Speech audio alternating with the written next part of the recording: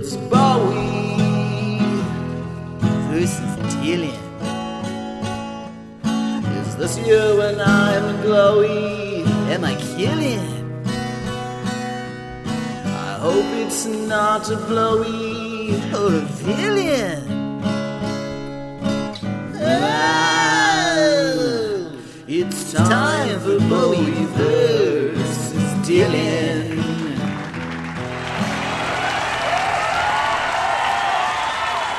Hello there. Welcome to Bowie versus Dylan. I'm Charlie, and I like Bowie. I'm Jake, and I love Dylan.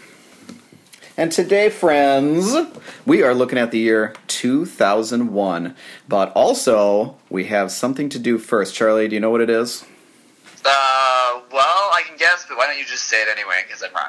Okay, so if you'll remember, audience, in episode 21, which was dealing with the year 2018, which had just passed, we actually recorded it during 2018, which blew everyone's minds, but mostly mine.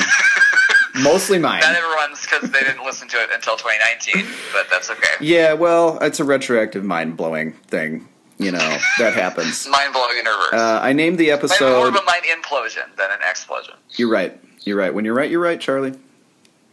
I named the episode The Deeply Problematic Pointing of 2018. And here's why. Because we had a little bit of a dust-up, as polite of a dust-up as one can find, but yes, a dust-up indeed, regarding the points that we should be giving box sets versus live albums. My argument was that, some of these super deluxe editions should count for more. But we had given live albums a +3 to -3 point system for as long as we could remember, and that can't change. And we certainly aren't going to go back and start changing, who won what year or what happened. No.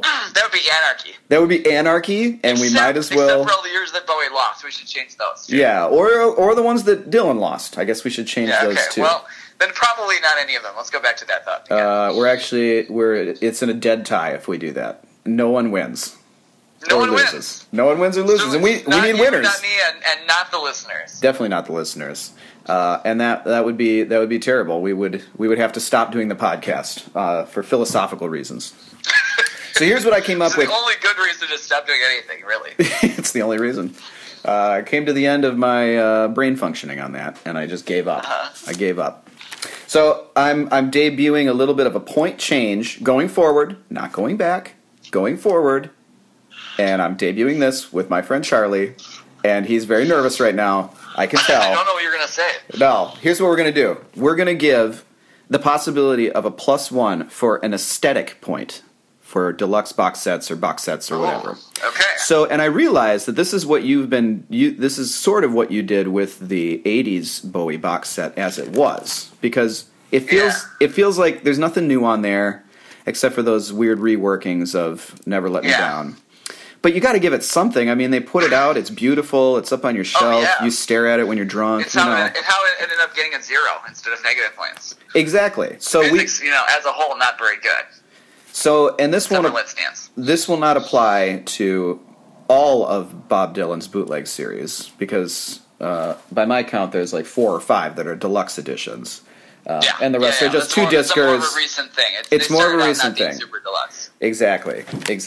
And so, caveat, like I have to actually own it, I'm pretty sure, in order for me to give something like an extra point. Sorry, Trouble No More. Sorry, Trouble No More. You're out. You're trouble again. You might be beautiful, but... Absolutely, but I don't care. You're untouchable. You don't get an aesthetic point. Actually, this is an edition a little bit, I gotta say. Now that I'm thinking about it. I'm all right with this plan. I like it. Okay, so here's what we're going to do. I'm cool with it. Here's our grand compromise. Charlie and I won't have a fist fight over the phone anymore. Here's our grand compromise. For 2018, I am going back, but I won't change the results of the point system. Okay. So I'm going to give More Blood, More Tracks, an extra aesthetic point. So it would have a +4 to -4 at that point. But I'm going to subtract a -5 point off the entire thing because, it's a bit of a niche product. So, what that will end up doing to our 2018 is, Charlie, Bowie rocks a, what do you end up doing, 5.5? and Dylan will end up with a 5. Okay. Hey, So you still win. You still win, but I'm gratified that live albums and deluxe box sets are not the exact same points. Yeah, no, I'm cool with it. All right. All right, There it let's is. do this thing. Do it. Hit it. Let's talk about 2001. Let's. A year I remember. Me too. A year you remember. I turned 21 that year. Wow! And I turned 19 and no one cares. Wow! It's my golden birthday, but, who cares? You already All mentioned right. that on this podcast. So, one of the things we've talked about in this show, and one of the things that's come up over and over again, is some of these, like, nothing years, such as for Bowie, 2001, that end up becoming, like, kind of fascinating, because it's a year I never paid any attention to. There's no albums from it. There weren't even any singles in 2001, which is really weird for him. That's bizarre. And yet, when I dived into it, I found all kinds of interesting. It reminded me of when we did 1994, which was a nothing year. Yep. I found all kinds of just unpacked this weird load of crazy stuff in there, and went. This was awesome. It was so much fun to do that year. 2001 ended up being one of those years. So we got a lot of little weird stuff, but not a lot of big stuff. But there's one big notable thing, which I'm going to start with, but we'll get to that in a second. Hit it. So the kind of the background is Bowie. He had an amazing 70s, a bad 80s, Yep. and 90s in which he was slowly rebuilding his credibility, but doing it by chasing, really cutting-edge trends, like 2 years after they were cutting-edge. Sometimes And successfully. sounding a little dated. Oh, yeah, it's good stuff, but, he was, in later years when you don't realize how he just feels like a little desperate, keep chasing these trends. And now you can just kind of appreciate it for what it is rather than Yeah, of course. at the time, I think it was more difficult. Got some hindsight. And he finally blossomed into the late 90s, early 2000s with, just being finally okay that he was getting a little old. He's in his 50s now. He released Hours in 1999, which is actually a pretty bad album, unfortunately. But that's kicked off his new era of just being kind of what have I heard it called? Neo-classic rock? I don't know that term, but whatever. It's just kind of Hours ended up being, going into, kind of painful soft rock at times. But afterwards, he then, in Reality, and then even when his big comeback in 2013 with The Next Day, is still that same mold. It's all, good, solid stuff. Even if it's completely revolutionary, it's good, solid stuff. Yeah. So our one big thing from 2001 is A Strange Little Animal, and I've talked about it at some kind of length already a couple times in the 2002 episode and in the covers episode, which is why I'm going to give it a little less space today. Okay. And that is Bowie's true unreleased album. Yeah. It's completely recorded, completely finished. It's called Toy. And the record label more or less refused to release it. So it's never come out officially in any way. It's called Toy. It's most notable because it's primarily covers of songs like Bowie covering himself from the late 60s and early 70s. Right. Most of it's before he got famous, or it's really odd tracks from when he was in his early years. The latest one was one that he originally recorded during the Ziggy Stardust sessions, but it never came out in any form. So, it's an interesting album. An interesting idea, but it just shows he's really in this nostalgic mode right here. He finally started in 2000, he finally started playing the hits again. In the 90s, he refused to play his hits. He retired them in the 1990 tour, and only played maybe 3 or 4 classic hits the whole decade. Wow. And then 2000, he busted them all out again. He's getting nostalgic. Yep. He's getting old. He's making money. It's all right. Making money, making sweet making bank. piles of cash. Oh, so much cash. Woo! Woo! Oh, yeah. He bought up all the rights to his, earlier stuff in 97, 98. He made himself into a stock, Anyway. or whatever it is that he did there. He released his own bonds. Yeah, bonds. Bowie bonds. It's great. Bowie bonds, yeah. Bowie-ons. So, Toy it's an interesting ad, because it is a lot of obscure songs. There's some from, at least 1 or 2 tracks from his first album in 1967. There's some B-sides from those early years, some obscure tracks, some never-released tracks. He did record 3 or 4 brand new songs for it. And that was what he's doing. And he put the whole album together and everything was done. There's artwork that he was putting together, It made it sound like he was putting together. He was talking to all his fans on his message boards because he had his own website with message boards, sweet stuff like that. Oh yeah. I feel bad that I never got the chance to had to be like Charlie at Bowie.com to nerd out on Bowie. Yeah. That wasn't an option. Oh man, you just think of the bragging rights of that. It's a great day. You could probably try to. You could probably I might try start to claiming that I did that, even though I didn't have. That's what it'll morph into. By episode 9. Oh yeah, I remember. I was there, you guys. I remember back then. I was Charlie at Bowie.com. It was great. By episode 90, you'll have a whole episode about Bowie.com and how you were on it. Bowie.com. Well, it'll come up at some point. I don't remember what year it originally launched. But anyway, I think it was 98, which would be a good year to talk about it. So this album did leak in 2011. It doesn't seem as though it's actually the finished version. It's probably an early version. Okay, that's It might not be the official track listing. It's 14 tracks, which he recorded at least 16 or 17 for it. But there's questionable if all 14 were supposed to be on there, if the track listing is correct. Of course. It doesn't seem like they're actually the final mixes, because quite a few of them were released it's about half of them were released in some form, either on as B-sides for Heathen, his 2002 album. Okay. Or in deluxe editions of that, or 3 of them notably showed up in 2014, which was the 50th anniversary of his original single. He released his greatest compilation, Nothing Has Changed. And in the 3-disc version, it actually contains 3 tracks from Toy. Wow. Like right in the track listing, right where it would be if it had come around. Oh. Which is interesting. It gives me hope that someday we will get an official release of Toy. So do you think... come on, you guys. Do you think at the time they had sent it off to the label and all that stuff? Like they had it sequenced and mastered and all that stuff? Or was it... I get that impression. Bowie made it sound like that when he was talking to fans. Like he said when he expected it to come out, and that it kept getting delayed for various reasons. It's never been entirely clear why his record label didn't release it. It seems more like they didn't want to release it yet. Like it was coming out too soon, and they're trying to work this whole marketing blah blah blah. The comeback. But his last album was already 99. It's not like it came out 6 months after his last album or something. And he toured off of that and everything, and he was successful. He took a good break in 2000 for a while. Did some big shows, but he also had a daughter born in 2000, so he was laying low a little bit. So I don't know. Plus Y2K wiped out his entire computer system. Oh, it's probably what it is, except for Bowie.com. Oh, yeah. I mean, I know, because I was there. I had it. I was Charlie at Bowie.com. So that's right. That's Toy. You were an administrator. I talked about it before, so I won't dive into it any further, but it's a tantalizing possibility out there. I listened to the bootleg version, which is easy to find. And it's good. I mean, it's not masterpiece, but it's surprising. It's like listening to it, you gotta go wonder why on earth did they decide not to release this album. It's not a train wreck by any stretch of the imagination. Not even close to a train wreck. 5, 7, 8 albums worse than it. A minor fender bender at the worst. Not even that. It's a pleasant drive. It's a lazy Sunday drive. It's a lazy Sunday afternoon drive, Jake. And then you hit a possum. Enough about Toy. Let's get into a series of multiple choice questions. Oh boy, are they cascading or just adjacent? No, not cascading. That's what you're like. There's just several. They never work out. A lot of weird stuff, and we got to dive into it. So let's do something All right. We'll start with something a little colorful here, Jake. I'm putting on my thinking cap. Multiple choice number 1 is in 2001, Bowie had a cameo in a film. Yep. So Bowie had a cameo in which 2001 film? Oh boy, am I going to recognize any of these? Oh, you should know the names of all 4 of them. Oh, okay, great. Number 1. Yep. Mulholland Drive. Never heard of it. Go ahead. That's not true. I know. Number 2. Zoolander. Oh, okay. I saw that movie. I've seen both these movies so far. Number 3. Moulin Rouge. Okay. And number 4. Scary Movie 2. Oh my gosh. Scary Movie 2?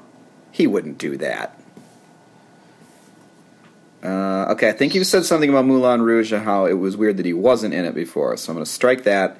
And you didn't think that he had a relationship with David Lynch, even though he sort of did, but not like a specific one. So I'm going to strike Mulholland Drive. What's the second one you said? Oh, Zoolander. Oh, Zoolander. I saw that movie at least once, probably. You know what? I'm just going to go for it. Scary Movie 2. No, Zoolander. Oh, I was really enjoying that. You obviously actually listened to me, which is cool. Yeah, every once in a while. Because you're right. I was surprised he wasn't in Moulin Rouge, and he's involved with it. I'm going to get to that in a second. And you're right about David Lynch. Yeah. Oh man, that was a You really good care. that was a good wacky choice you tacked on the I end. didn't You throw tricked stuff me. completely off the wall in there. I was just looking up a list of Tricked me. movies from 2001, and that one was there. I thought Because those throw it there. were huge movies, like if I remember right, which is dumb, but it could have. It'd be surprising if he was in Famous there. people A lot were of in them. Surprising choices. So, yeah, he's in Zoolander, Jake. It's actually hilarious. I'm sure. I saw Zoolander one time when Yeah. I was, I might have even seen it in theaters. Did I see it? I think I saw it in theaters, like at that budget theater. Oh, when I was nice. in college, I want to say. That's a good place And to I see. remember thinking it was really, really funny then. And some of those, I don't want to watch it again because I'm worried that now I won't think it's funny. I Now think just it's- have this like kind of warm feeling about it because it was really cracked me up a lot when I was, how old was I in 2001? I think it's still funny. 19. I think it's still funny. I I would He's got a imagine. decent reputation. I mean, Will Ferrell at the very least is in it at his, That's true. at his funniest probably. That's time true. of his career. So anyway, there's a point where Ben Stiller's character, Zoolander, and Owen Wilson's character, whatever his name is, Yeah. have The hotshot. a walk-off, like a fashion walk-off in which they're competing against one another, and they make it really over the top. It's like this underground boxing match style, in Yeah. which they're doing like these runway walk-offs and doing all this Yeah. crazy stuff. And so they're about ready to start this thing, and they're like, "We need a judge. Who's going to be the judge?" And David Bowie shows up out of nowhere. And a Oh, little man. snatch of Let's Dance plays, and he goes, "I think I may be of some service." He really hams it up in a really fantastic way. It's All right. quite- I didn't watch the movie yet, but I did watch that clip. Way to Bowie. It's like a 4-minute clip or something. And so they do all these ridiculous walk-off things, and then finally Owen Wilson's character wins by somehow removing his underwear without removing his pants. See, that's And, comedy Ben gold right Stiller's- there. Ben Stiller's character can't do it, and so Bowie gets the walk-off. Just throws it to Owen Wilson. How dare you think that's not funny these days? That's hilarious. It was funny. I liked it. All right. It's partly my wife who really has something against Zoolander. I don't know why. I don't but know. Well, it's pretty obnoxious, I would imagine. I don't remember. Again, I thought it was really funny when I was 18 or 19 and saw it, and I'm just gonna leave that warm feeling in my past. Hey, Probably never watched it again. That's okay. Didn't you post about Bowie's appearance on the message boards on davidbowie.com back in the day? I did, posting under my handle Charlie at davidbowie.com. Weren't you the And I did- administrator for that chat room? yeah. Oh, yeah. yeah. Yeah, I was. A lot of privileges inherent in that position. Uh-huh. Mm. All right, so we mentioned Moulin Rouge and how it's kind of surprising Bowie wasn't in it Yes. because it would have made sense. Although, And were Bowie there? actually was. Oh, sorry, were Go. there cameos in that movie, or was it just the songs? Like Elton John wasn't in it or something, even though they used his song. No, but there were, there was that whole, Bowie's just all over it. Okay. Because there all were right. some other smaller characters, and they were the Diamond. I don't remember. I haven't seen that movie in a long time either. I remember really liking that movie too. Yeah. Anyway, because Bowie is involved with it in multiple levels. He does appear prominently on 2 songs on the soundtrack, for one thing. And apparently those songs are very, only briefly heard in the actual song. So he does 2 different covers of Nature Boy, which I didn't write down who originally wrote it, but it's originally performed by Nat King Cole. Oh, yeah. It's the opening song. There was once a strange and magic boy, and da-da-da-da-da. I didn't realize that was a cover. I thought that was the original song to Moulin Rouge. Because Moulin Rouge is such a mix of covers and originals. Yes, it is. Sometimes it's It's all hard to tell in smashed there. up. So, I think Ewan McGregor sings it in the movie, actually, but Bowie sings it on the soundtrack. Oh, okay. And so that's the first track is him performing this solo. And then the last track on the soundtrack is a remix of it done by Massive Attack. Whoa. Which is Okay. interesting, kind of cutting edge collaboration at the Sure, time. Massive sure. Attack and Bowie in 2001. It's kind of cool. Other notable things is, he's all over the movie in different ways. There's some of the prostitutes in Moulin Rouge are referred to as the Diamond Dogs. Oh, there you go. Uh-huh. And there's a cover of Diamond Dogs, a really bonkers cover by Beck, which is pretty awesome and sounds like nothing like the original, but it's really pretty cool. Wow. Nice. That's also on the soundtrack. And then there's the famous Elephant Love Medley, where they put all those different, tons and tons of love songs together. Yep. And one of the most prominent one is Heroes. Uh-huh. So that one gets in there in a big way. So Bowie's, involved with it. It's just, it's a little surprising he wasn't in the movie at some point. Yeah. That would have been totally his game. Maybe he said no. Maybe, I don't know. I can't see him saying no to that, but maybe it didn't work He's out. like, with I've got to film No. Zoolander. It's probably more like, I'm staying at home with my daughter. I'm with my daughter. That's probably what it is. All right. Next up, you ready for another multiple choice question? Yeah, I almost got Alright. that last one. I'm mad. I want to turn back I know, time. you're close. But go ahead. You're close. All right. Go ahead. Turn it back around with this one here. I'm ready. In 2001, he covered a song by which of the following classic rock artists? Oh, yeah. Now, I'm going to give you 6 choices. You get to pick 2. He did 2 He did notable 2. covers of classic rock artists. Oh, jeez. Okay. All right. Number 1, The Kinks. Okay. Number 2, Pink Floyd. Uh-huh. Number 3, Simon and Garfunkel. Never heard of him. Go ahead. Number 4, Love. Okay. Number 5, The Who. Uh-huh. And number 6, The Beach Boys. All right. I know Simon and Garfunkel because, again, I was listening to you. He did that at the concert for New York in 2001. Okay. nice Now, one, Jake. this Wow. is going to be a crapshoot for the rest of it. Yeah, I didn't mention the other one. I definitely didn't mention No, the other gosh, Love. You threw Love in there. That's not a one. famous... It's because I didn't know about it until researching for this episode. So I definitely Love is not as famous as the other ones by far. But what does fame have to do with Bowie? Except for that song that you recorded. called Nothing, but that seems like one of your trick questions. I don't know. It's just a total guess. Let's see. We got the Kinks, Pink Floyd, Love, the Beach Boys? The Who and the Beach Boys. Oh, the Who and the Beach Boys. Gosh, the Who. Nice work, Jake! You got it correct. Yes. Well done. What song was it? Pictures of Lily. Ah, there you go. Okay. He did. He actually covered the Who in 1973 on his 1973 album Pinups. Pinups. He did Anywhere. Anywhere, Anyway. Yeah. He recorded 2. I can't remember. He might have covered 2 Anyhow. of them. He covered Pictures of Lily for a Who cover album. He turned the song about, which is usually thought of as being about self pleasure, if you know what I mean. I don't, but don't explain it. He made it into a long, slow song. Uh-huh. Great. It's decent. I'm not saying, but this is more of like the nostalgia of this time period. The fact that he would like be on a covers album of the Who, Yeah, you're right. or his almost contemporaries, the Who. They're just not that far ahead of him. No, not at all. The cover album also features Sheryl Crow, Paul Weller, the Stereophonics, Fish, Pearl Jam, and quote others. And the rest here on Gilligan's. And the rest here on Gilligan's Island.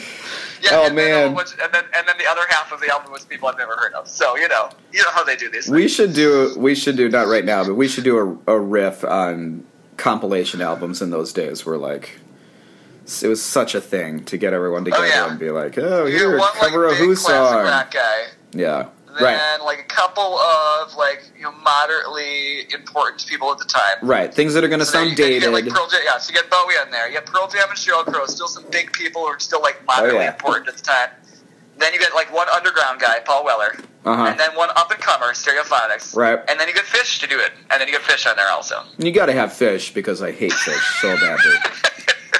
and the rest. Here on this compilation album. All right, so the other cover was, as you stated, he covered America Right. for the concert for New York in 2001 in the wake of, it's a little more of a month after 9/11. Yes. He also did Heroes because he plays Heroes at every kind of thing like this. Of course. And then we talked about a lot at the covers, so I wasn't going to get on too much, but he opened the show. It was him sitting on the ground with some like weird old synthesizer. Yeah, that's right. And he did this, and he played this really kind of like unique version of America. And it starts out like the music sounds kind of circusy at first. Yeah. But I feel like it works. It was really kind of affecting, and it was good. I liked it. Yeah. And they blows things up with Heroes naturally. And then and then there was the rest of the concert. It was heroic. But it wasn't really end the rest because there were giant people all over that concert. It was a big thing. All right, you ready for another question, Jake? Yeah, I'm a couple more. I'm 1 for 2. We got a couple more. Okay, hit me. I think I got 5 this one. 6. I had a bunch of multiple choice. He did a bunch of crazy stuff. This is the best way to get to My crazy brain stuff. is exhausted already. All right. Hit okay. it. Bowie, he performed live. He only did a couple of shows the entire year. So aside from the concert in New York, he only did one other show all year. And it was only a partial one also. All right. He performed live with which 2 famous musicians? So again, I'm going to give you 6. He performed with 2 of them. So wait, this is a one-off concert that he performed. It wasn't even like it was another. It was let me tell you, it was the Tibet House benefit show. Okay, I was going to say it's got to be a benefit or something. Okay. And so he only played 2 songs, 3 songs. Okay. Yeah. He played with these. He played with these people. With them. Yes. With them, like on the stage at the same time. On the stage, they're playing at the same time. They're rocking out. And these other 2 people at exactly the same time. Were they shredding guitars? I can't tell you anything, Jake. That's going to give stuff away. All right. I should probably won't giving you the choices that I got for you. But I'm not gonna. All I'm right, not gonna get this. The choices are Philip Glass, Okay. Scott Walker, Yeah. Moby, Okay. Gwen Stefani, All right. Laurie Anderson, Uh-huh. or Prince. Okay. Let's see here. We're gonna go. All right, I'm gonna give you a hand, Jake, because I'm feeling generous. Thank you, because this is impossible. I know, it's impossible. Both of them were people he collaborated with at other times as well. All right. I want to say. He previously worked with both of them. I think I might even mention the collaborations with both of them. Okay. I don't remember. I want to say Moby. Okay. Is that one of them, or can you tell me if I'm right at all? Sure, I'll tell you it's one of them. Yep, you're right. Okay, Got that one. Nice work. Well done. Great. Okay, so Philip Glass and Moby. I can't see them on the stage together. Gwen Stefani, Laurie Anderson. What was the last one you said? Prince. Yeah, it's not Prince.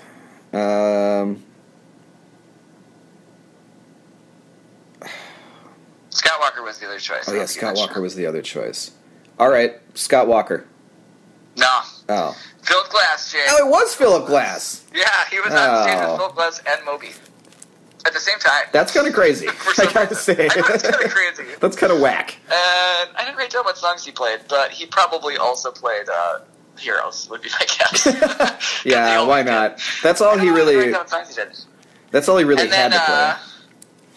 There was a final song where like everybody from the concert got up there at the same time. So it was again him playing with Philip Glass and Moby, but he also then performed with Emmylou Harris. Oh, nice. Natalie Merchant, Patti Smith, and Dave Matthews. Our good friend. And they performed together Patti Smith's song, People Have the Power. That's almost a high-class version of the supergroup, the Knots. I don't know what that is. Oh, yeah, I remember. I'm remembering now. We're getting with close. Actual star power. Except with actual star power. Dave Matthews was really big in 2001, though, I gotta say. That's true. In 2001, he was. Not when the Knots came together. No. That's not. But in 2001, yes, he was big. So okay. Good for him. All right. Way to go. Are you ready for another multiple choice question? Here we go. I'm ready. Okay. Hit me. In 2001, Bowie collaborated with which hot rapper? This is great. Okay. I'm ready. Jay-Z. Jay-Z. Eminem. P. Diddy. P. Dids. Or Snoop Dogg. Snoop Dogg. These are all hot rappers indeed. Oh, my brain is hurting. I want to say Jay-Z. Jay-Z. Nope, that's P. Diddy. P. Diddy. Oh, P. Diddy's the worst one. Well, sure he is. Oh, P. Diddy, like hot off his collab with Jimmy Page on that awful Cashmere rap cover they did for Godzilla in the late 90s. Do you remember that? It was sounds like they did exactly the same thing. It was so bad. So bad. Because it was for the Training Day soundtrack. Oh, okay. So I think P. Diddy was trying to recreate what you were just talking about, or possibly create the first time. I don't know which one came first. I think it was Godzilla. I do remember you and I going to see Godzilla in the theater together. That was so bad. And talking about how bad it was. It was awful. Let's watch it again, Chaz, for old time's sake. So long as we can turn it into a drinking game somehow. Every time it sucks, which is every second. You're dead. 5 minutes later, we're both dead. You're just dead. 5 minutes into the movie. Oh. All right, so they did. It was for the Training Day soundtrack. It was kind of a cover rework of Bowie's own song. Yeah. This Is Not America. Okay. With Bowie, but Bowie wasn't just sampled. He re-recorded stuff for this. He recorded so that's I first thought it was just a sample. It's not. Okay. And so they renamed it American Dream. It's 5.5 minutes long. And I don't know. And it's amazing. And that is all. This like big, trip hop beat to it and everything. It's interesting. And P. Diddy's like, say what? Say what? It wasn't bad. I okay. It one time. All right. It went on too long, but yo. It was interesting. Whatever. Okay. All right, I got one last question for you. Oh, wow. I'm going to turn things over to you. Are you Okay, ready? I'm ready. I'm ready. All right. I got nothing else to do. In 2001, Bowie also did what other fairly crazy thing? Okay.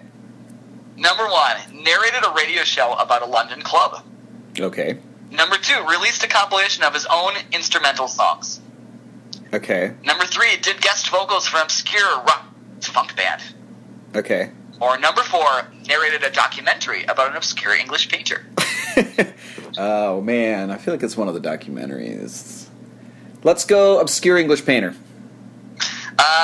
Trick question, he did all of them. You jerk.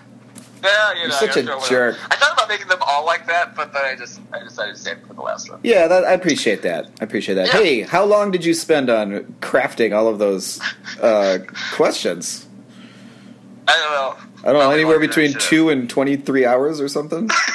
There's a lot going on there. Well, it's more like I've got a list of all these things I want to talk about. Yeah. If I just rattle them off, it gets boring, you know? Yeah, that's true. But if I make you think That's what I'm about about it to do. and make dumb guess about these dumb questions, Yeah. then it gets interesting. Uh-huh. And I get to list and talk about everything I want to. And So, you got to say the hang on. words Gwen Stefani out loud. Gwen Stefani. Gwen? I can see Bowie having worked with Gwen Stefani. Yeah, me too. I could have seen that. To my knowledge, he didn't, but I could have seen that. Yeah, that's true. Yeah, She I was almost making said weird that. pop. He loved weird pop. Yeah, she was making weird pop. It's true. All right. So No he doubt narrated about it. He narrated a radio show Yeah. for the BBC about the history of the Marquee Club in London, which Yep. Bowie played at multiple times. I couldn't find this to listen to any. I've heard of it, so there's that. Okay. He did make a compilation of his own instrumental songs called All Saints. He had released it himself earlier in the 90s. It's just gave it out to friends or something for Christmas. Oh, all right. And then he gave it an actual release in 2001. And so it's almost entirely from Heroes and Low, because that's where most of his instrumental songs are, with a couple more scattered in from later on in his career. Okay. So he didn't do anything new. Nothing new for it, no. Okay, gotcha. He did guest vocals for a band called the Rustic Overtones. Yeah, never heard of them. Never heard of them? No. Tony Visconti was producing their album and yes. asked Bowie if he wanted to stop by, and Bowie did, and it was record some vocals. You're gonna real have quick to. before- You're gonna have to do an episode on Tony Visconti at some point. We don't. Oh, Talk, man. We don't talk Yeah, about him, but he's yeah. like Bowie's bro Oh, yeah. throughout Off and on. history. He was gone for the 80s, which in one of the biographies I read was made a big deal about that did not think this was quite a coincidence that he left after Bowie's, after Scary Monsters in 1980. Sure. It didn't come back until the early tanked. 2000s, Yeah. really. That's When Bowie was, interesting. I wonder if that would have made any. completely rehabilitated. I wonder if that would have made any difference at all. I don't know. I know it's tantalizing to think, would Bowie have been good in the 80s? Yeah, he could have They been. hadn't fallen out, 'cause they He kind could of have fought. been They one of the kinda had a handful that was good. Who knows? Right. I don't know. So Rustic Overtones, yeah. And then he narrated a documentary on Stanley Spencer, an obscure English artist. Okay. So I'm going to wrap things up with the year and hair.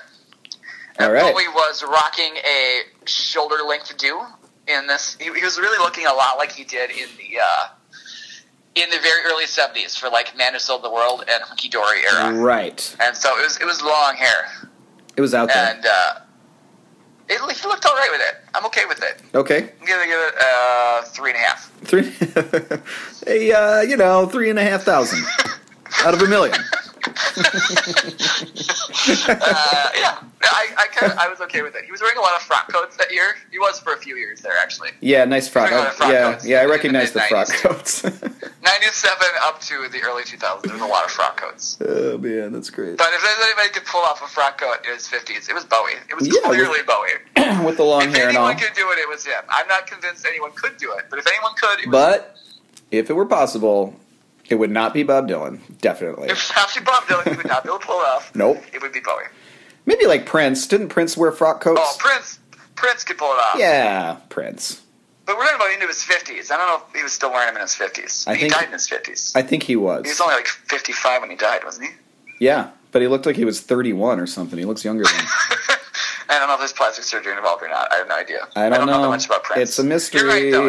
If anyone besides Bowie could pull off a frock coat in his 50s, it was clearly Prince. There you go. Maybe he could even do it better. Oh, Probably. I bet he would. I'll I give him bet he that. could. Yeah. Hey, you know what? They're probably talking about it in heaven right now. Like who's The two got? of them are comparing frock coats. Hey, nice They're trying frock on- coat. They're trying on one another's frock coats right now. That's what they're doing. That's what happens in heaven. I'm pretty sure. psychologically shaking right there, Jake. But let's continue. Yeah, let's go. Tell us about Dylan. All and right. Possibly his frock coats. I'm going to tell you about with the frock Dylan. coat part. There was absolutely, in fact, why don't I just get it out of the way? I'm going to do a year in wardrobe. Yeah. Because, and it's only important every once in a while with Dylan. Like in the 80s Yeah. when he was wearing those weird earrings and his hair was teased into a bouffant, if you'll recall. I will. I'm going to give you the exact opposite of what a frock coat and long, wavy, gorgeous hair is. It was and thick. It was thick, lustrous hair. It's thick and lustrous. Well. Now, Dylan's hair He was is not losing his hair in his 50s. Oh no. Dylan's hair is certainly thick, but lustrous? I don't think so. It was frizzy as ever, but he smashed it down with Stetson hats. He had these like cowboy hats. Oh yeah. He started wearing his Western shirts. He started wearing peg pants. He started wearing really. Peg pants. I don't know. I wanted to look it up. Are you by a computer? Yeah, I am. Okay, it's some sort of Western. I'll It's some look sort up of. peg pants and interrupt you later on. It's some sort of swanky Western wear. He was into swanky Okay. Western wear, and this Chaz. And the reason I mention it, and he wore like really slick suits, like white, Western suits. The reason I mention it is this is his look now. From 2001 until now has been some variation of that. Oh, and let's not forget the debut of the legendary and ever-present Vincent Price mustache, 2001. Was that the debut? Yeah. That was earlier than that. This is his look. No, this is his look right now. He was still like he was still kind of scruffy and stuff in '98 when he came back with Time Out of Mind. And just kind of wearing whatever, looking like kind of a middle-aged to older man. But then he turned into Vincent Price, like in 2001, and he has that Western Vincent Price. I should point out. So I don't have All right, points. Jake, can we talk about the confusion? We got to talk about peg pants for a second. Can we? Because I looked it up, Okay. and the first 100 photos are all women. Okay. Oh wait, there's one dude All right. What do they look like in peg pants? way down there. They just look like pants. They're kind of high waisted, Okay. and they're short, and they don't look like cowboy stuff Okay. at all. Now, how short? Like above the socks, or like above the ankles? They're above the ankle. Okay. Yeah. Okay. So that's what he was doing. Do you think he was wearing those? Yeah. So he kind of had like short pants, and then he'd have like his. I think it was kind of a 40s or 50s like doo-wop singer kind of. Okay, that I could kind of see. Okay. So like Little Richard kind If of, I do peg pants, Dylan. Let's see if that shows anything up here. Let's take a look. Let's talk about this for the rest. No, I didn't do it. There's still a whole bunch more pictures of women in pants. Okay. Well, I can see. Throw a Bob in that search there. Now Bob, Bob. Now we're getting just Bob. He kind of had like like a shiny stripe down the side maybe of the pants. Okay. Kind of an Oh, there I can affected. see some. Okay, yeah, they're kind of baggy-ish. Yeah, a little baggy-ish. High waisted. Yep. And short. Yep. At the ankles. That's right. And he's probably got either a Western shirt or some sort of nice like suit coat over it. He's got a vest in this one. Oh, vest. Nice. Way to go. Way to shake it up. All right, so okay. much like peg pants, Dylan was absolutely out there in 2001 in a way that we're not quite used to it being for Mr. Dylan. This is his actual and for realsies comeback. Okay. So if you'll recall, he came back musically In 97. and culturally in 97 with Time Out of Mind. And he kind of like, he instantly rebuilt his career, but everyone was afraid because the last time he instantly rebuilt his career with another Daniel Lanois production, Oh Mercy, in 1989, Dylan he instantly destroyed it again. immediately pooped all over his career for the next like 7 years. You know what I mean? And so we were all wondering, is he going to poop on his career once again and ruin the whole thing? But he took his time this time. He didn't release an album the next year, the next year, the next year. He released an album in 2001, and it was a smash hit. And so I'm just going to list some things that he did. What's the name of that one? Okay, this is called Love and Theft. Love and Theft. Okay, Love and I Theft. knew this title. And I'll get to its reception and all that stuff in just a minute. I just want to list some stuff that he did. This is almost Bowie-esque in terms of he's just out there. So he had a never-ending tour. He played 106 shows in North America, Europe, Asia, and Oceania. That's significantly more than the 2 partial shows that Bowie did in 2001. That's 105 and a half more shows than Bowie did. Just outpacing him, just a bit. Just barely. was really not connected. Yeah. Well, we give this one to Dylan, but just barely. Okay, including... you know what? I'll get to that in just a little bit. Okay, he released a live... Well, his record company released a live 1961 to 2000, 39 years of great concert performances compilation in Japan and then later in the UK. He was on several compilations. How many discs is that? I don't think it's like more than 2. I don't know. Like, how do you do that? Hey, here's 39 years of playing front shows, so we're gonna pick out 20 tracks. Well, I wonder if it was years. I wonder if it was one from each year or something. I don't know. He didn't release it in the United States, so I don't care. Okay. Anyway, I think it was part of the. It may have been part of the copyright collection dump. That may have been part of that whole thing. Yeah, I know that they don't need to do that until 50 years in. Oh, you might be right. That was projected copyright after 50 years. It's Bowie's getting into that now, it seems like. Okay, all right. So there's potential for that to happen now, because we're getting up to his 50th anniversary of the stuff that matters. I think maybe the record label was just trying to juice him around the world again, like get him back out there, you know. Yeah, that makes Even sense. though he'd been out there, he just stunk the whole time. He toured he between released- those albums. he released the Never Ending Tour was never ending during. Oh yeah. Oh, all through the golden years, Jazz. All through the golden years. There. Just one more thing about the Never-Ending Tour. This apparently, and one day I'll become a nerd about it, but not today. This apparently was his absolute best band that he took out on the Never-Ending Tour with him. Okay. So good that they ended up going into the studio to record Love and Theft with him, which he rarely, if ever, brings in his really great band to play on his albums. So maybe that's part of why... He prefers some crappy session He prefers, musicians. finding whoever down the street and making an awful album. I don't know why. Nobody knows why. There's an awesome crack team of exactly of who musicians know he's known and worked with for years. That's right. Who can decipher his weird Sphinx-like directions on stage and follow him whenever no one else could. No, we don't need those guys. Who cares about them? He was on Look at whoever happens to be at the studio at the time. Hey, who are you? Great. He was on several compilation albums, the Sopranos compilation. He was on a tribute to Hank Williams. He was on a compilation called The Legacy of Sun Records. And then he played on Ron Wood. Did he do any new songs for these, or these old songs? I think... Gosh, that's a assume great... The Sopranos is old songs. And The Sopranos is definitely an old Sun song. Records one has got to be old songs. Tribute to Hank Williams might be... Well, it might be new recordings of old songs. I don't know. Right. But they weren't released as singles. Our whole compilation thing is we just don't really... Unless it's significant. If it's significant, I guess we'd do it. Yeah. I actually don't know. No, Bowie's not getting any points for covering Pictures of Lily. It's just interesting. It's just a thing. So, and then his greatest accomplishment was playing on erstwhile Rolling Stone legend Ron Wood's 2001 album, Not for Beginners. I bet you got a couple copies of that lying on your shelf. Ron Wood. Actually, Ron Wood and Bob Dylan were like friends for years, so I guess I got the super deluxe edition called Not for Intermediates.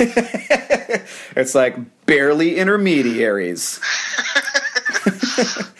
Okay, he did some... Oh, okay, so he won... Let's see. No, he won the Grammy the next year. Oscar alert, Chaz. Oscar alert. Does Bowie have an Oscar? Because Bob Dylan does. I don't think he does. Whoa. Okay, so Bob Dylan won an Academy Award for the song Dylan, what's out now? Things Have Changed from the movie The Wonder Boys. Best Original Song in a Motion Picture. Wow. That's right. Great song. I'll give it points later. How far is he to getting an EGOT? I don't think he has an Emmy. He has many... He's got to have a Grammy. Many Grammys. Everyone, I have a Grammy. You have a Grammy. Yeah, well. This podcast has a Grammy. Oh, so many Grammys. So many Grammys. So just, I got to throw them in We're going to win 5, 6, or 7 Grammys for this episode. Here we are. Indeed. That and Obies, that's what we got. You know what? I think he's just got 2. I think he's Go. Because he doesn't have a Tony. Go. Okay, I don't think he has a makes Tony, sense. I'm pretty sure. Yeah. But, Go. Go is good. Go, Yeah. Not too shabby.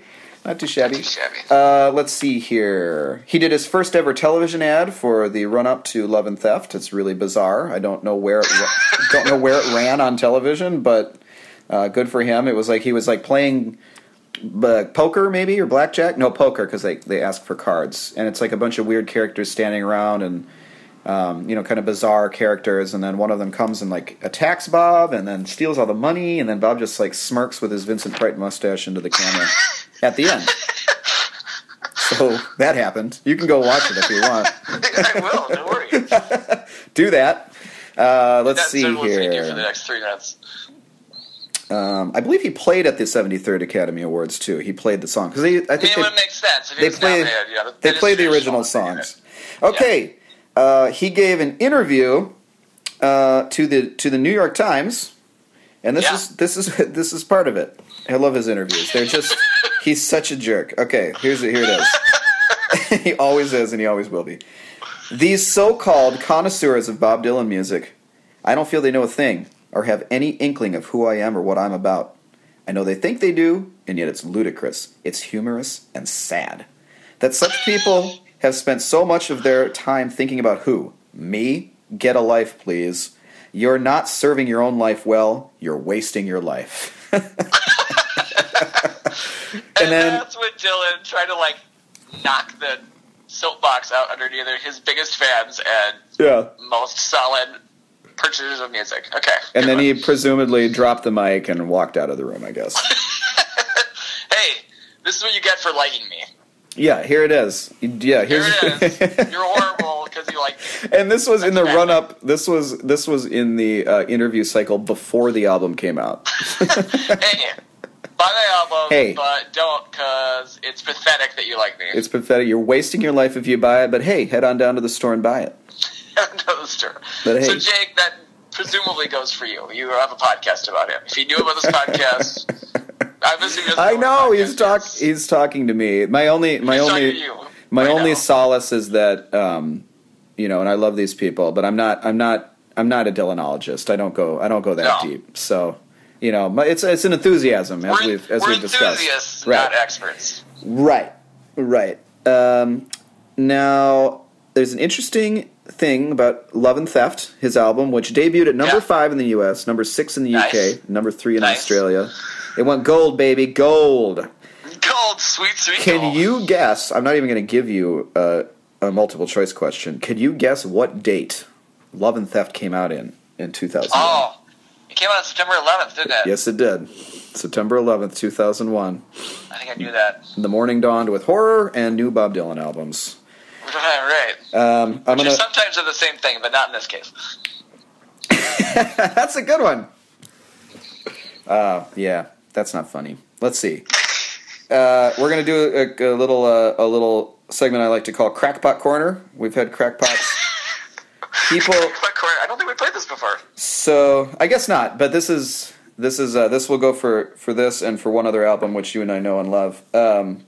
People tried to, post 9/11, people tried to look at this album as some sort of premonition of 9/11 because it came out on the day. And even though none of the lyrics have anything to do with anything, and it's impossible to have a premonition about things, people thought that it did. And so... Yeah. And he had not even said that thing in the Times. He said that before which is interesting, because this kind of stuff comes through. September 11th obviously was a big deal. You and I were both... age for this, define our, relationship with the world. We're both in college, and absolutely, I remember the day well. It is really interesting to me how people try to make sense of these kind of horrible, awful events, and they try to do it through art in different ways, and they connect everything to it. Bowie didn't release an album in 2001; he released one in 2002. But people saw that as a reflection, even though it was almost entirely recorded before September 11th happened. That's right.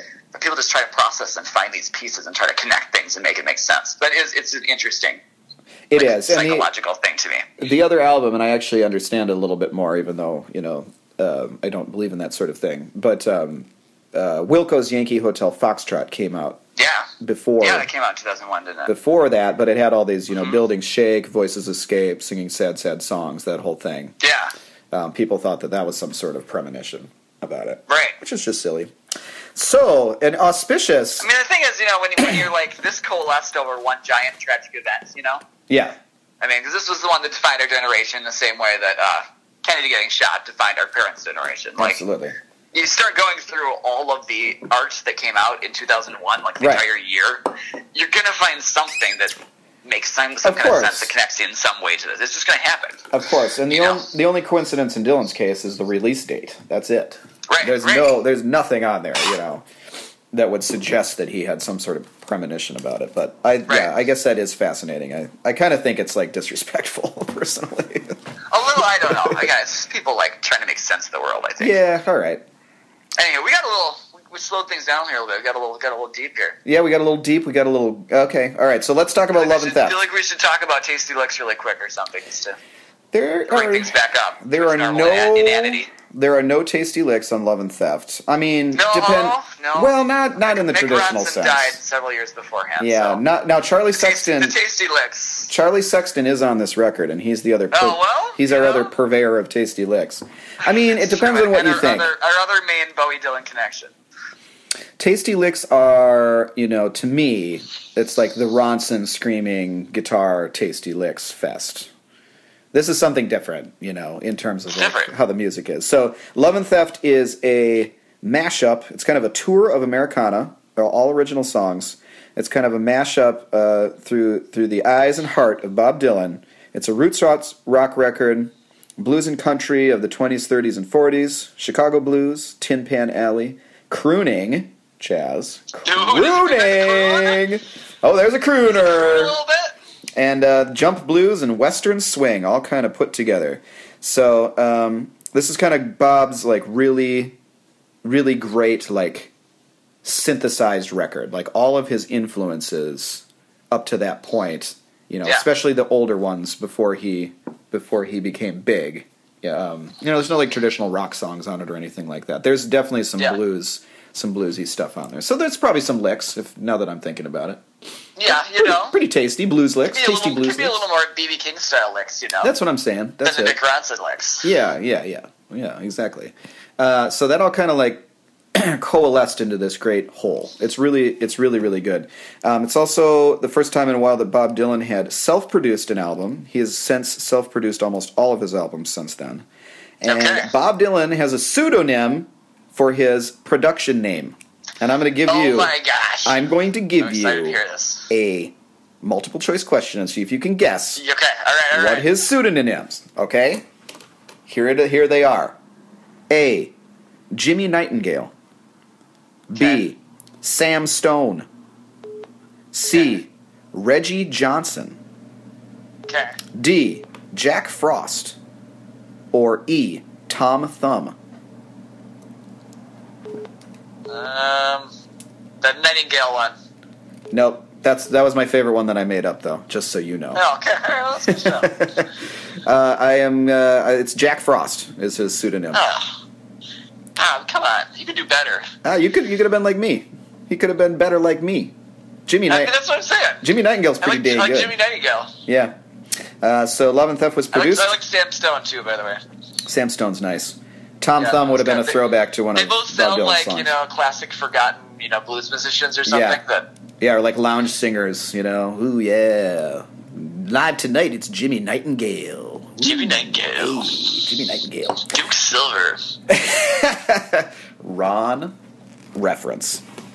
You So should have threw that one in there. Love and Theft, I should have. That would have been good. Love and Theft was even more enthusiastically received than Time Out of Mind. It was one of his best reviewed albums ever, if not his best reviewed album ever, at the time it came out. Yeah. It's number one. It was number one in the Paz and Jop poll. Are you aware? I sometimes hear about this. Paz and Jop. It's a poll at the end of the year of all of the critics.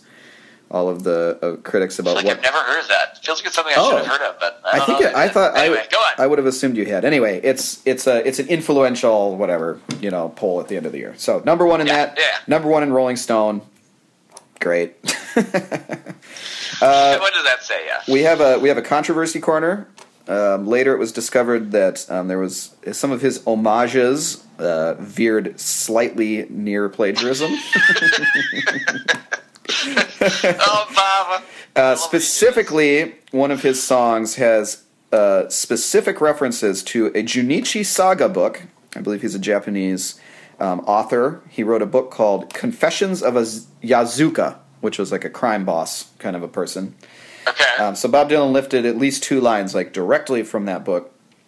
People tried to make a big deal out of it, as they are wont to do. But the author, Junichi Saga, said later that he felt honored. It was only a couple lines. It wasn't. Yeah, no, that's probably within the realms of yeah. Quoting, creative Exactly, quoting. and I guess his next album called Modern Times, I guess that one got slammed even harder. We'll have to talk about that when that comes out. Okay, let's see. Because Modern Times is a good one too, right? Yes, it is. It is. Oh, Yeah, and well, this apparently Bob thinks that we have to think about all of his albums in trilogies, even if they're not trilogies at all. So Time Out of Mind is its own monster. Apparently that doesn't belong to a trilogy. That was that was to get him back on track. Love and Theft, Modern Times, and then what's the 2000? Oh man, I'm forgetting the 2009 album that. Oh, Jake. I know. Together Through Life. Together Through Life. Bob considered. to be fair, you're forgetting of one of his album titles. Probably makes you rise in Dylan's esteem. Exactly. That you're not so obsessed that you know this off the top of your head. Oh, to be fair. Yeah, I like him, but not too much. Not too much. I've never forgotten my children's names, and I did just forget the name of one album. So, all right, a couple other tour things. Bob Dylan returned to New York City, to Madison Square Garden on the other important date of 2001. What was it? The other one, aside from September 11th? Yeah, I mean, far less important, but still important to one of us. Let's just say that. Was it one of our birthdays? Possibly. Maybe. I don't want to give out my birth date on this podcast. We already have. Why didn't you just say it, Jake? Just say it. It was November 19th, 2001. Oh, good work. So that's Charlie's birthday, everyone. Oh, Jake. Oh, no. As if it couldn't be inferred. Someone's going to play a long con and listen to all the episodes of this podcast to get enough information about us to steal identities, Jake. And then we go and we do an interview with the Times years later where we disparage those people for looking back on our work. For listening to the podcast in the first place. For trying to make some sense of it all. So he played at that date. Now, I didn't read, I expected to read that if Bob Dylan, who is a New York legend from his early days there, if he returned to Madison Square Garden and sold it out for 2 nights, 2 months after 9/11, and he played all of his old hits. He didn't even play stuff from Love and Theft. It was like a greatest hits extravaganza. Yeah. I expected to read lots of articles about what a big deal this was, and I didn't read. Yeah, that makes sense. I didn't read any articals about that, so I don't really know. He did 105 other shows that year, to be fair. So yeah, this one just should have been the special one, and maybe it was, and I'm just not reading the right things. I should have looked harder. I guess I don't know. Should have carried a little bit more, but also a little bit less, according to Dylan. All right, and last thing before I throw it to points, he got tighter security at his concerts after 9/11 for obvious reasons. Everyone was. There was kind of a fear that people were going to be attacked again, especially like American institutions and things like that. Right. So and Bob is an American institution. That he is. A relic, some might say. He was accidentally barred from his own concert in Oregon because he didn't have a backstage pass. So the bouncers were like, "Nope, Bob Dylan." The real Bob Dylan doesn't have a mustache. Hey, okay? you look What is that Vincent Price mustache? You look like Vincent Price. You don't get in here. Hey, what's up with those girly pig pants over there, huh? That's how people talk in Oregon. Pretty sure. That's how you lived there before, Jake. They're probably like, "Oh, sir, we're so sorry. We just can't serve you at your own concert right now." No, that was too polite. This is not Minnesota, Jake. Yeah, we're pretty darn polite out here. Anyway, Bob Dylan was outraged that he couldn't get into his I live in Little Canada over here, Jake. That's true. No state more polite. Oh, than Minnesota. hey. Minnesota nice. Hey, neighbor. That's it. I am barring myself from talking anymore at my own concert. Go for points, sir. All right, points. Points. So let's see here. Bowie's got about 2 things that are even available for points. Yep. Number 1 would be his appearance in Zoolander, but it's just a cameo, so no points for that. And secondly is his compilation of his own instrumental songs called All Saints. Yep. Which really is not a bad thing, but really unnecessary. So Yeah. I'm getting 0 points. And nothing new there. So, Bowie kicks off 2001 with 0 points. Wow, interesting. Back to you, Jake. Oh, hey-oh. Well, I'm not prepared. So long Usually, as Dylan didn't suck it up, which you already made it clear that he did. no, he did I not. think He did. Maybe Bowie's not going to win this one. He if he didn't. had released the album he intended to release in 2001, then he probably still would have lost. But it would have been a better fight. This is one of Dylan's great years. He came out. He came out that's got to firing. be a biggie from everything you've said. So let's talk about Love and Theft a little bit more. I'll just read you some facts about it. It's not just some like pastiche or like warmed over homage to all of these things. Like I said, he synthesizes it very well. I remember this is almost a BVD award for. It's probably Time Out of Mind. This is second place BVD award for album that I enjoyed and listened to the most when it came out. Like I definitely listen to this all the time. It's a great like driving in the summer record. Yeah, it's really awesome. To wit, there's a nice Dylan darkness to it. His songwriting was really up to snuff here. The song "By and By," which is mostly just a love song, it's one of his croony songs. By and by, really kind of lazy, rolling song, makes you feel like having a glass of lemonade or something. This is the last. Go for a glass of lemonade, yeah, that sounds good, man. Even though it's negative 20,000 degrees where you live right now. I want everyone to know right now that I am home from work today because it's so cold. Yeah. In Minnesota. And that doesn't happen right now that very often there. I work at a school, and just due to cold, they closed the schools today and tomorrow. Preemptively, they already closed it for tomorrow. Yeah. So I sound like I'm complaining right now. I'm not really sure why. I do like my job, but it's nice to have a little break every once in a while. Well, yeah. And back to you, Jake. I do a podcast in the middle of the day. It's nice. A weird work schedule. It's nice not to freeze your skin and die when you go outside. Yeah, we're not going outside today. Good for you. Bob Dylan didn't either when he wrote By and By. Not in the winter, anyway. But the last verse contains these lines. Well, I'm going to baptize you in fire so you can sin no more. I'm going to establish my rule through civil war. Going to make you see just how loyal and true a man can be. Make sense of that, Chaz. I'm going to beat you into loving me? Is that what you're saying? I don't know. Baptize you in fire so you can sin no more. Aich. Ay caramba, but I'm also Bob. the Messiah? I mean, I'm a Bowie fan. I know all about weird messianic lines in the middle of otherwise weird songs. But yeah, Dylan usually quotes from the Bible. He doesn't usually make up his own biblical. I was say, that was rather, parts that he were rather early 70s Bowie-esque. There you go. All right, so there's that. He semi-successfully uses the phrase booty call in one of his songs.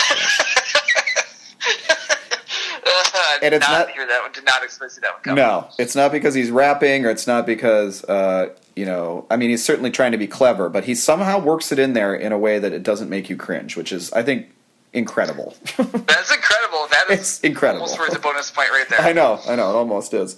He gave one of the best songs on the album called Mississippi to Sheryl Crow.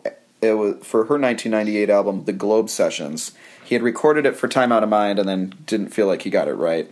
And then he recorded a version around that time that ended up on the box set Telltale Signs, which is the best version of it. But there's another version on a Sheryl Crow album, which is, she doesn't capture its essence, I want to say. That was polite. Yeah, that's polite. It's not bad. It's just, comparing it to the Bob Dylan version isn't really fair, probably. Okay. What else?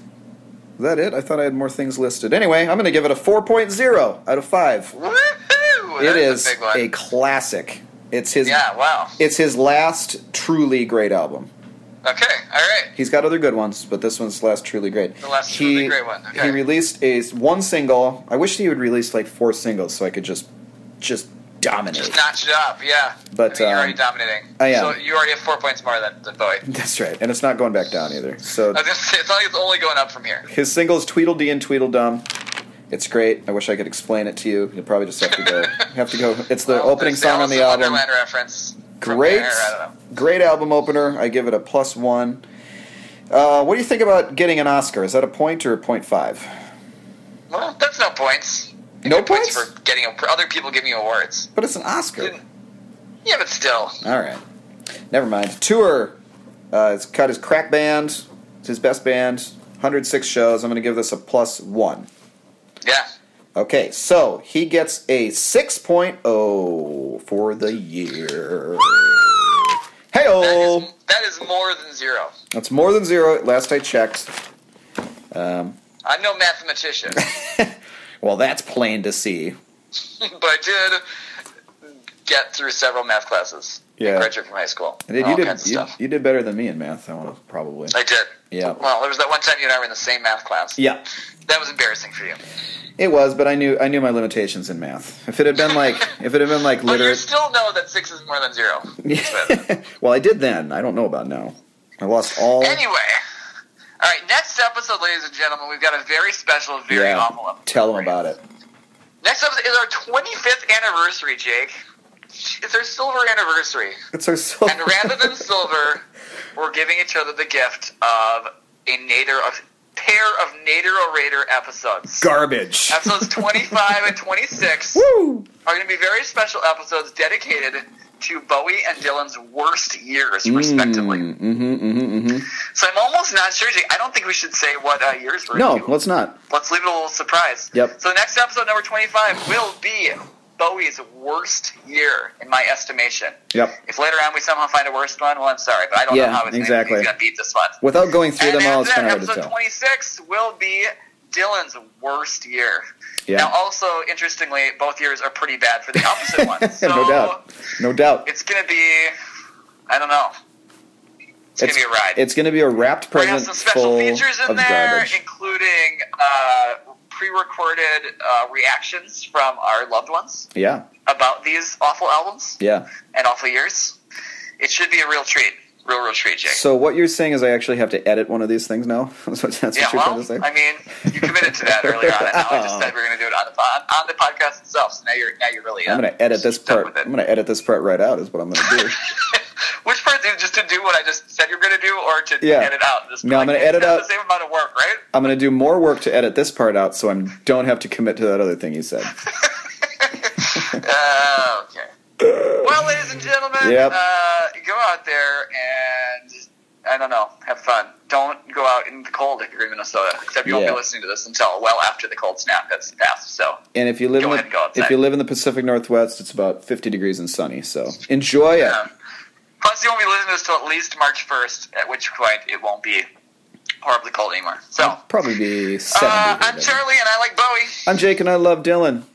And so long. Bye.